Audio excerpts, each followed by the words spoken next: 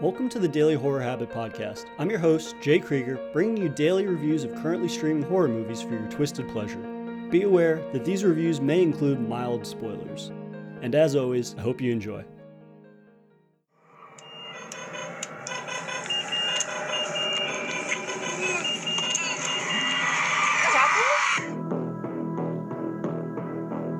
What happened? Just shut him off! Jesse! By the time that I got to his apartment, Jesse and Aaron were both gone. Jesse's not, dangerous, right? I don't know what's wrong with me.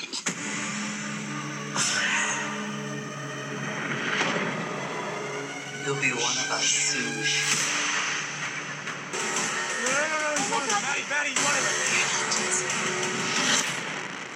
There's something to be said for films that wear their influences on their sleeve. The most sincere form of flattery being imitation and all that. But there are carbon copy imitations, and then there are directors who take that which influences them and apply their own creative spin on it to bring their horrifying vision to life. Which I'm always in favor of, no matter how weird or wild the film can get. It's just a matter of how long it takes a director to reach these wholly original horrors that can be somewhat taxing. And today's review highlights the promising nightmarish mind of writer and director Andrew Merrill with his 2019 film Rot, which is currently available to rent on Amazon Prime Video. We're introduced to Madison and Jesse, whose relationship has hit a bit of a rough patch. Madison's grad program is stressing her out, and her thesis is only making things worse. Jesse is unfulfilled with work while excelling at misreading the trajectory of their relationship. And then a strange entity infects Jesse, who succumbs to its will and sets out to wreak havoc on Madison and her friends' lives. It's a disturbing premise that feels very much like a love child of Cronenberg and Invasion of the Body Snatchers. My main gripe is, it takes too long to get to the film's truly memorable moments that draw inspiration from this director in this film. Let's get this out of the way now. Rot's narrative is rough. While actress Chris Alexander does a solid job of making Madison's stress and turmoil palpable for the audience, the rest of the performances don't stack up nearly as well. This makes it difficult to really care for or feel anything for any other characters.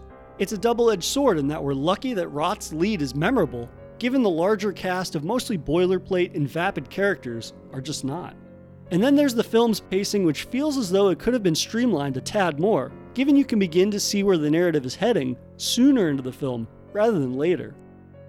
It's a shame that so much of Rot feels like aimless scene after scene stacked upon one another, because the last 20 minutes of the film includes one of the most batshit sequences of the year in the best way possible. Periodically throughout the film, it is impressed upon the viewer that the thing residing within Jesse is spreading to other people. This snowball mentality of the number of infected growing, but also working in tandem with one another, is largely where the allusions to body snatchers come from. This works well, especially considering Rot doesn't feature much in the way of practical effects or gore for much of its runtime.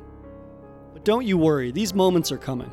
A majority of the scares and tensions of the film stem from the paranoia that Merrill infuses into the fibers of the film. Most of the infected look just like you and I, and that's what makes them terrifying. As Madison's friends begin disappearing one by one, the reality is that a group is targeting them begins to really sink in, and the perpetrators could be anyone.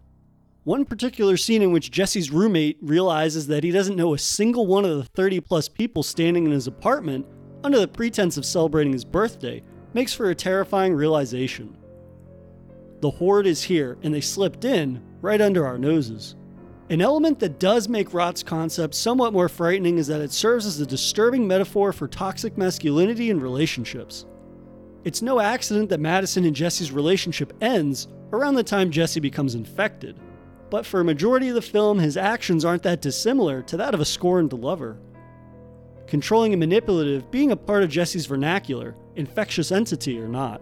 And while Rot's handling of these metaphors isn't exactly subtle, I can appreciate the ways in which Merrill implements them to flesh out Rot's narrative. Now, I can't not discuss the last 10 minutes of the film, which, given how underwhelming the majority of the film is, was too insane to not spoil. So if you haven't watched Rot, there's a major spoiler incoming, and some real gross details, so you've been warned. And now for a brief intermission. If you've been enjoying this episode of Daily Horror Habit, please take a moment to subscribe to the show on your preferred streaming platform or leaving a review on iTunes. And thank you for your continued support, which drives the show's success. And now, without further ado, let's get back to today's horrifying episode. So, Madison turns up at the nursing home where Jesse works and is immediately surrounded by infected. She stumbles upon Jesse's non-infected roommate, who's tied up, a very naked Jesse rocking a seriously mutated Hellraiser-looking dick, and a slew of his infected followers surround her. Jesse gives her an ultimatum: kill his roommate with a hammer or he'll kill her sister.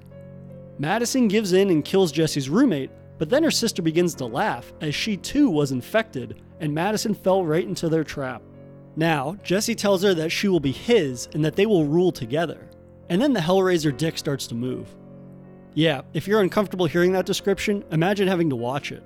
To the creative team's credit, the practical work on this very gross package is, well, very gross and disturbing. And if you thought things were gross, you're not ready for what comes next. In a last moment bit of separation from her toxic relationship, Madison cuts off Jesse's package with a knife. But when it lands on the ground, it begins writhing and sprouts legs and scurries off behind a pile of furniture. I initially was like, hey, that's a pretty disgusting nod to The Thing, replacing a head with, well, you know.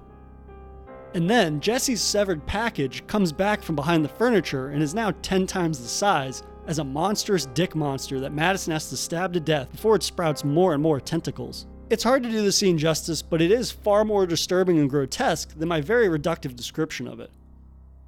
The sexual implication, the practical work, and Merrill's continuing to ratchet up the intensity for the entirety of the final 20 minutes is a testament to his horror potential. It's just a shame that he couldn't sprinkle more of these creative terrors into the rest of the film. If anything, Rod has made me a fan of Andrew Merrill's potential.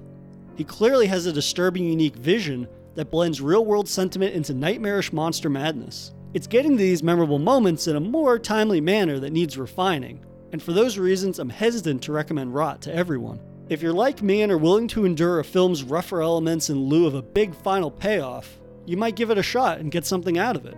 But for most, I'm not sure the memorable payoff is worth the lengthy ride to get there. But if you want to see the insanity for yourself, check out Rot, which is available to rent through Amazon Prime Video. And that'll do it for another episode of Daily Horror Habit. I'll see you guys tomorrow for another Daily Horror movie review. If you enjoyed this episode, please subscribe to Daily Horror Habit on your preferred streaming service and follow @Daily Horror Habit on Instagram and @Daily Horror Pod on Twitter.